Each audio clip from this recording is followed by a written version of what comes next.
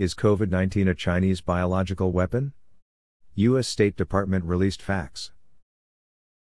Yesterday, the U.S. State Department today released a public statement and a fact sheet shedding a shocking light on the origination of COVID-19 and the secrecy involved in stopping the spread of this deadly virus.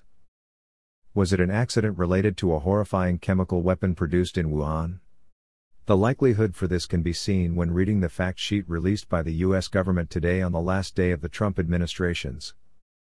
The president's Twitter account was permanently banned. Unable to tweet, the president's son today tweeted the information minutes ago, obviously requested by his father.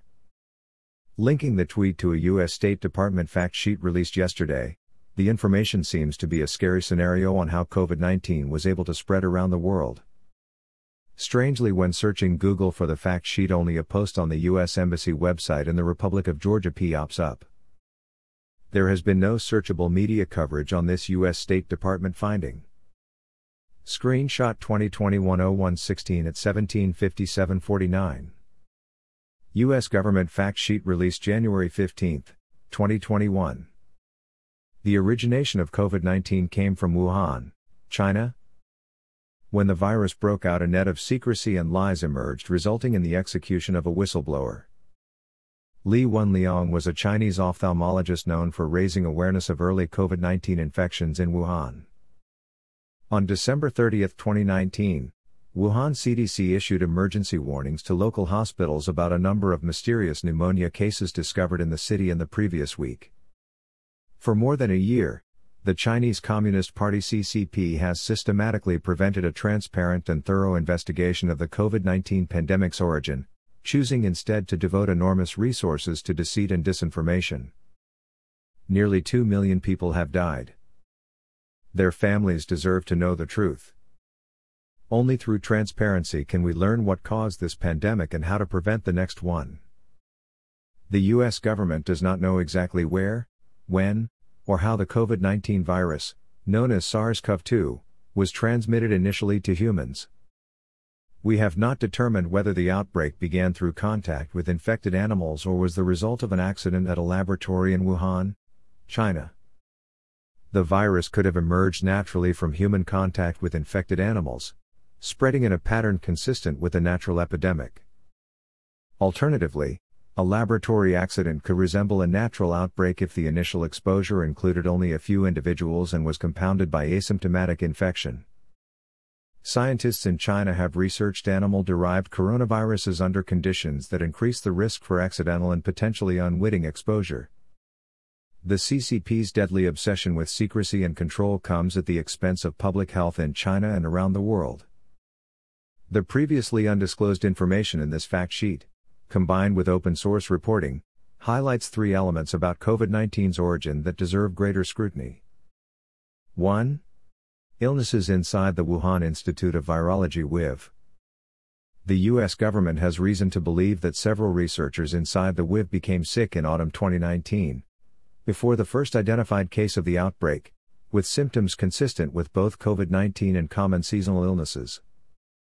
This raises questions about the credibility of WIV senior researcher Shi Zhengli's public claim that there was zero infection among the WIV staff and students of SARS-CoV-2 or SARS-related viruses.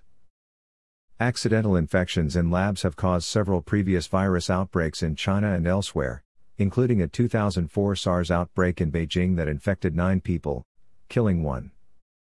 The CCP has prevented independent journalists, investigators, and global health authorities from interviewing researchers at the WIV, including those who were ill in the fall of 2019. Any credible inquiry into the origin of the virus must include interviews with these researchers and a full accounting of their previously unreported illness. 2.